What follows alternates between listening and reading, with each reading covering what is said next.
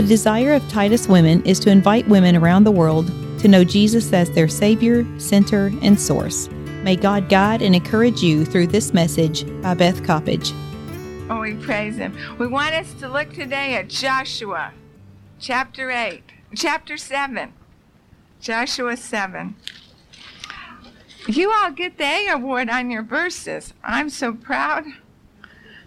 Joshua 7, the defeat of Ai. But the children of Israel committed a trespass regarding the accursed thing. For Achan, the son of Carmi, the son of Zabdi, the son of Zerah, of the tribe of Judah, took of the accursed things. So the anger of God burned against the children of Israel. Now Joshua sent men from Jericho to Ai, which is beside Bethaven, on the east side of Bethel, and he spoke to them, saying, Go up and spy out the country. So the men went up and spied out Ai. And they returned to Joshua and said, Oh, don't let the people go up, but let about 2,000 or 3,000 men go up and attack Ai. Do not weary all the people, for the people of Ai are few. So about 3,000 men went up there from the people, but they fled before the men of Ai. And the men of Ai struck down about 36 men, and they chased them from the gates as far as Shebarim, and struck them down on the descent. The hearts of the people melted and became like water. Then Joshua tore his clothes, and he fell to the earth on his face before the ark of the Lord until the evening. And he and the leaders of Israel, they put dust on their foreheads. And Joshua said, Alas, Lord God, why have you brought this people over the Jordan at all, to deliver us into the hand of the Amorites to destroy us? Oh, that we had been content on the other side of the Jordan. Oh, Lord, what shall I say when Israel turns its back before its enemies? For the Canaanites and all the inhabitants of the land will hear it and surround us, and we will be cut off, and your name will be cut off from the earth. Then what will you do for your great name? So the Lord said to Joshua, Get up. Why do you lie thus on your face? Israel has sinned. And they have also transgressed my covenant which I commanded them. For they have even taken some of the accursed things and have stolen and have deceived. And they have put them among their own stuff. Therefore the children of Israel could not stand before their enemies, but turned their backs before their enemies, because they had become doomed to destruction. Neither will I be with you any more, unless you destroy the accursed thing from among you. Get up, sanctify the people, and say, Sanctify yourselves for tomorrow, because thus says the Lord of Israel, there is an accursed thing in your midst, O Israel. You cannot stand before your enemies until you get rid of the accursed thing from among you. In the morning, therefore, you shall be brought according to your tribes, and it shall be the tribe which the Lord takes shall come according to families, and the family which the Lord takes shall come according to households, and the household which the Lord shall take shall come man by man. And it shall be that he that is taken with the accursed thing shall be burned with fire, and all that he has, because he has sinned, transgressed the covenant of the Lord, and he has done a disgraceful thing in Israel. So Joshua rose early in the morning, and he brought Israel by tribes, and the tribe of Judah was taken. And he brought the clan of Judah, and he took the family of the Zerahites, and he brought the family of the Zerahites man by man, and Zabdi was taken, and he brought his household man by man, and Achan the son of Carmi, the son of Zabdi, the son of Zerah, of the tribe of Judah was taken. And Joshua said to Achan, My son, I beg you, give glory to the Lord God of Israel, and make confession to him. And tell me now what you have done. Do not hide it from me. And Achan answered Joshua and said, Indeed, I have sinned against the Lord, God of Israel, and this is what I have done. When I saw among the spoils a beautiful Babylonian garment, 200 shekels of silver, and a wedge of gold weighing 50 shekels, I coveted them and took them, and there they are hidden in the earth in the middle of my tent, with the silver under it. And Joshua sent messengers, and they ran to the tent. And there it was, hidden in the tent, with the silver under it. And they took them from the midst of the tent, brought them to Joshua and to all the children of Israel, and they laid them out before the Lord. And Joshua and all Israel with him took Achan, the son of Zerah, the silver, the garment, the wedge of gold, his sons, his daughters, his oxen, his donkeys, his sheep, his tent, and all that he had, and he brought them to the valley of Achor. And Joshua said, "Why have you troubled us? The Lord will trouble you this day." Israel stoned him with stones, they burned them with fire, and they stoned them with stones, after they had stoned them with stones. Then they raised over him a great heap of stones, still there to this day. And the Lord turned from his fierce anger, and the name of that place has been called the Valley of Achor to this day. Oh, dear Jesus, these are hard sayings, and who can hear them? And we ask, Lord Jesus, that you would come and open the bread of life to our hearts. And that, Holy Spirit, you might come and go heart to heart, seat by seat, woman to woman. And you might lay bare our souls before you, Jesus, that we might have squeaky clean hearts today. And there might not be anything hidden in our tents, under the floorboards, that would keep us from God's best and would damn and destroy those we love. Jesus, we pray that you would come in the next few minutes and you would anoint your word. You promised to anoint your word, and that it would be like a fire that would burn through our souls, and it would separate truth from error, lies that we've believed for 100 years, and you would come and set your people free, and that truly we would sanctify our hearts before you today. You would cleanse and purify and make us holy, make us women after God's own heart. In the name of the Father we pray, in the name of the Son, and in the name of the Holy Spirit. Whatsoever you bind on earth will be bound in heaven, and we bind the evil one and all his treachery, and we release in the name of Jesus, the Spirit of Jesus, to come, O Holy Spirit, and do today what needs to be done. Come, Lord Jesus, we pray. In your name, amen.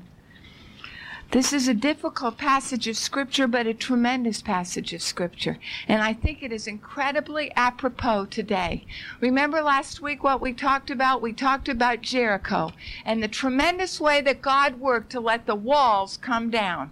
And the people, how did they go around Jericho? They marched around Jericho for 7 days, once a day, and the seventh day they marched around 7 times. They did it in silence, and then they gave a shout, and the walls came down. Now, if you and I marched around Jericho without the presence and power of the eternal God, the walls would have not come down.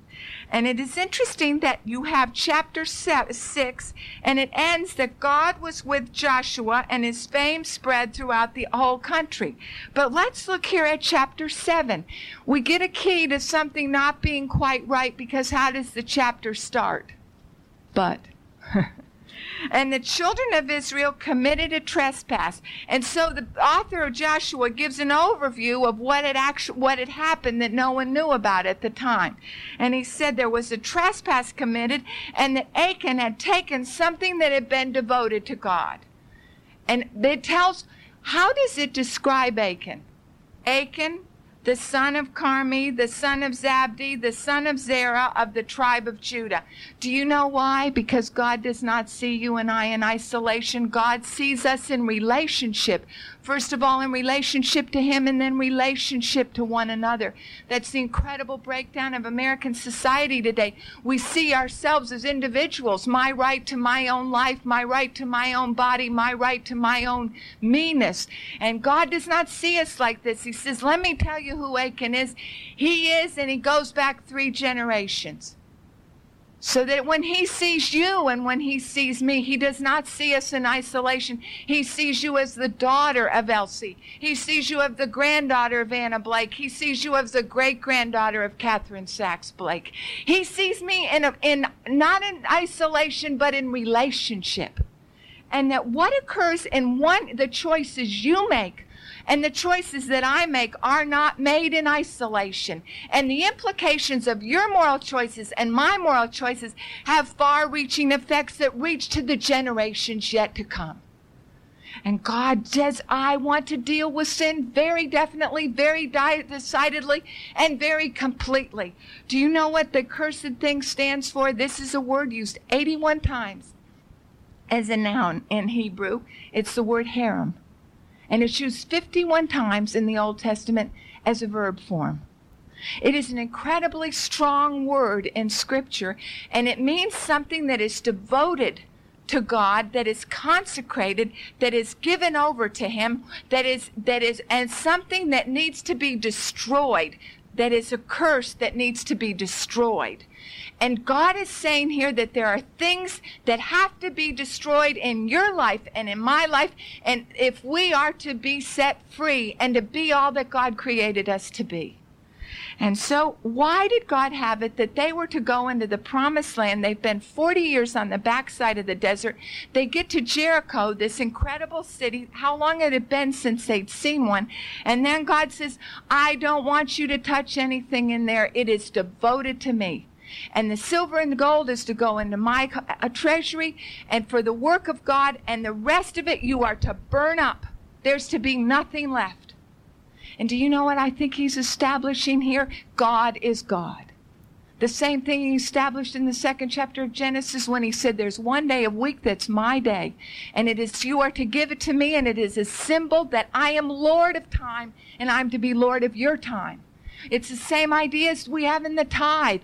I am Lord of all, and I am Lord of your finances, and they are not your finances. I am the God of finances, and I'm to have 1/10 of your finances, because it is a symbol that I am Lord of all. And when you and I give Him the 10th at the beginning of the month, it is an indication of His lordship in our life, that we are trusting Him for the whole month, and we are not working things out on our own. And He says, I want to have, as we go into the promised land, you can have all the loot from all the other cities, but the first city, I want you to give to me. And I want all of it as a symbol of my lordship in your life. And do you know what? That's what He's saying to you and I today. He said, I want all of you. Why? Because God's cruel and mean? No.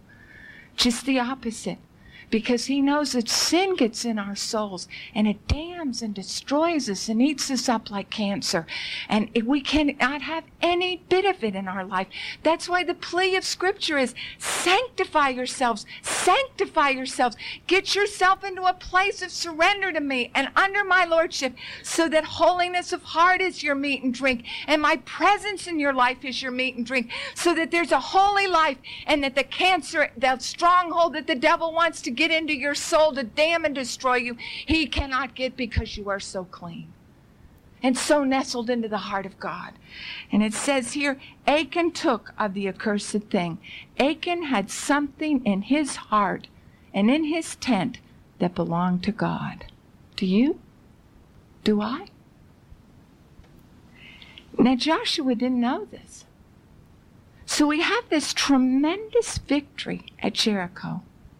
And what is the response of Joshua and the leadership of Israel? I think they blew it. First of all, what does he do? Do they have a thank you Jesus party that we made it? There's not a single thank you. It's like, wow. Not even look what God did through us, but it's, wow. Ai's just a little city. We don't need to send out all the troops for that. Look what we did with Jericho. And there's a self-confidence that moves in after a major spiritual victory, the likes of which no one in the world has ever experienced before or since. That God alone did. And yet, in chapter 7, we have them not even consulting God, not even thanking God, and they look at the next city and say, oh, we don't need to send out all the troops. They don't thank Him. They take confidence in themselves, and they do not even pray about it. There's a self-confidence in their lives. There's a lack of gratitude in their lives for what God has done. And there's a prayerlessness in their lives. So they look at the situation and they started out to go into the promised land, living and walking in the Spirit, and they get to the next city and they immediately start in the flesh. Wow. And do you know what? I think that happens over and over again when we come to Wilmore. Many of us come to Wilmore. We have left Oskaloosa, Alabama. We've left Texas. We've left India. We've left Florida. We've come from all over. And we end up in Wilmore. And during those days to get here, we had to walk in the Spirit.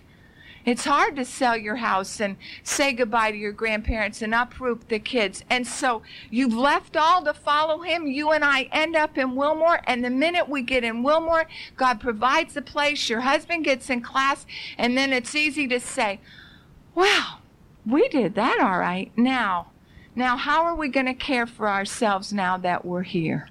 And we immediately switch into a gear of self-control and independence from God.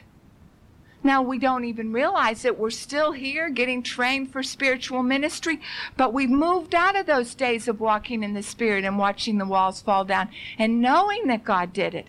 And we've moved into where we walk in and say, well, look how God, instead of look how God's led, look what we've done to get ourselves here. And what we start in the Spirit, we move into the flesh. And so they don't even consult God. They send out 3,000 people, and they go to Ai, and they are immediately routed. And 36 people die. And what does the word say happens to the people of Israel? What is their response to this defeat? Their hearts melt. And then, what does Joshua do? He goes to prayer. In fact, he goes to serious prayer. He tears his clothes. The elders put sackcloth on their head, and they stretch out before God until the evening. And then, poor God. What does he say? Oh, Lord God, you brought your people over the Jordan to deliver us into the hand of the Amorites. Look what you've done. Why didn't we stay in Tuscaloosa, Alabama? Look what's happened. Look how we're just failing. Look, how did you bring us here? Look at the mess we're in. It's all your fault, God. And what are the folks back home going to say? Well, those kids were just foolish, and here we thought we were starting out with you, and look how you've just let us down.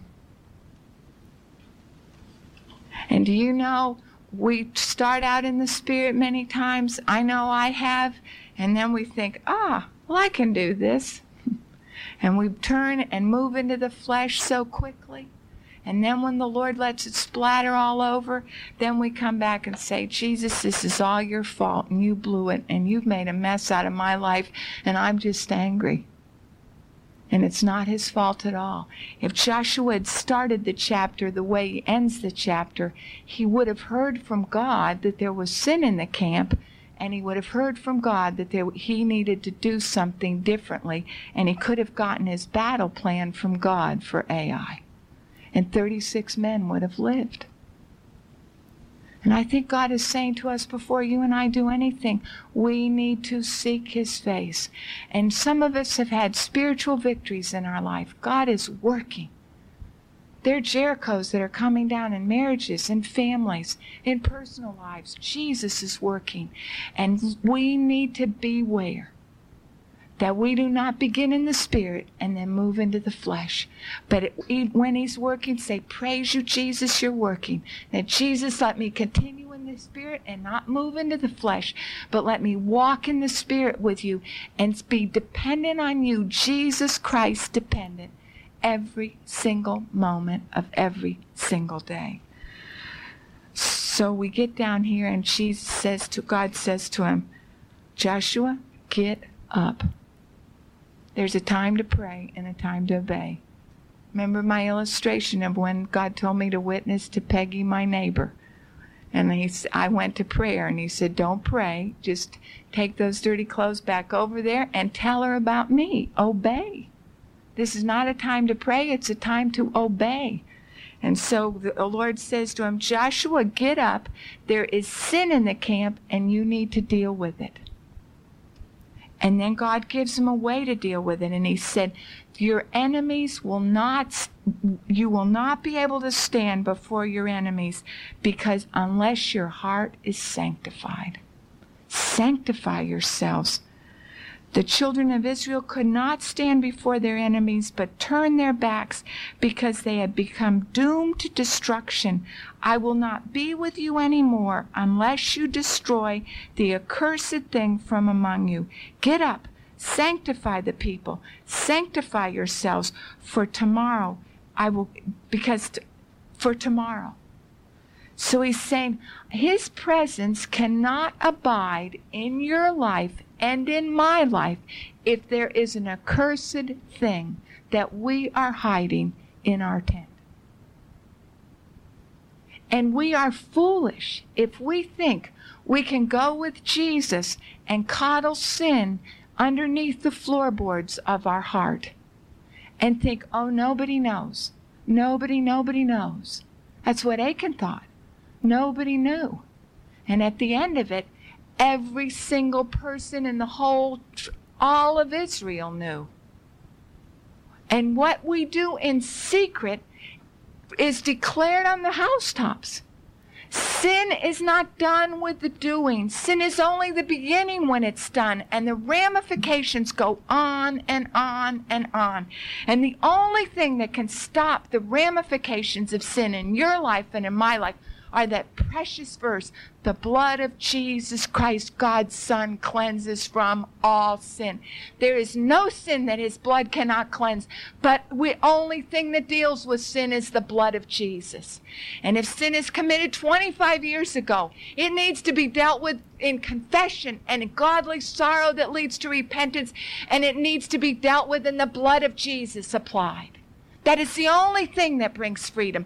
The only thing. Otherwise, you and I live with the guilt and the burden of that deep in our hearts, and it will never go away. The consequences will go on in eternity. God cries out to us today, deal with sin in your life and in my life. Deal with what we're hiding in Achan's tent. What is under the floorboard of your soul and my soul? The incredible thing to me is what he stole. He stole beautiful garments, gold and silver.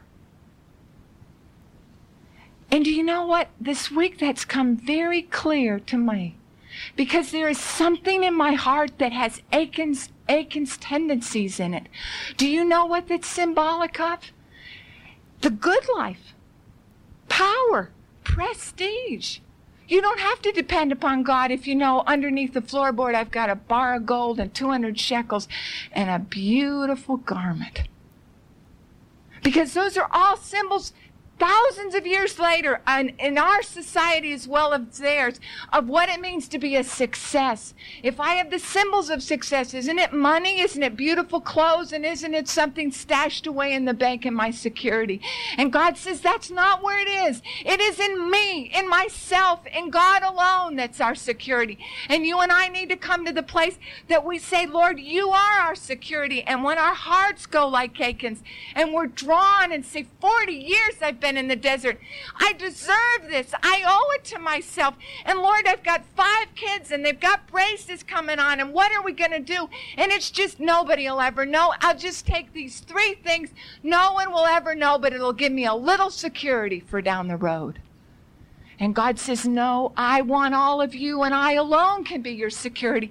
And you need to come to the place where you are not drawn away as Achan was, but your heart is clean. Now, do you know the incredible thing about Jesus is God does this, what God does before a lesson in my own life? Because do you know what?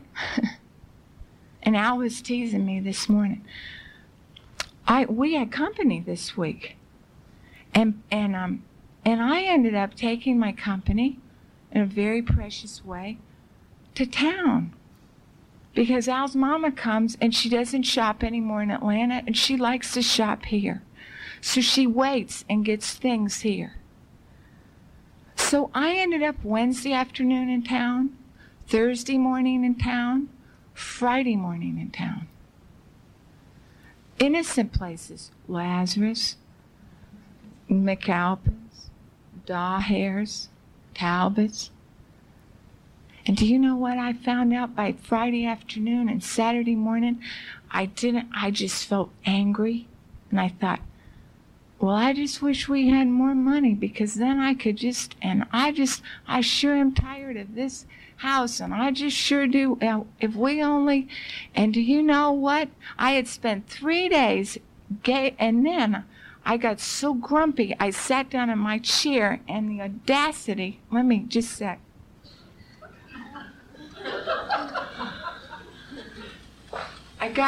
I got a new devotional book by Ed Ernie from OMS. The day was, like that on which we gaze, and the scripture was, but we all with unveiled face, beholding as if in a mirror the glory of the Lord, are being transformed into his glory, the same image of his glory, by the Spirit of the Lord.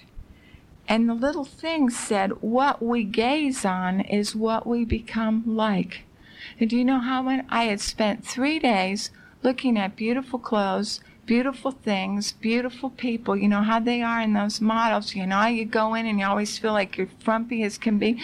And I just thought, and you just think, oh, why, you know. And do you know what? I sat there and God said, you've been gazing at the wrong thing, Elizabeth Coppage. You have, and he said, you know what? And my heart just began to be like Achan's. And I picked up to do Bible study, and what hit me? Beautiful clothes, silver, gold. And do you know what? I think that may be the biggest temptation in the life of full-time Christian workers. And you know what the secret is to keep us from losing our ardor and our passion and our direction? Gazing on him, feeding our souls on him, looking to him,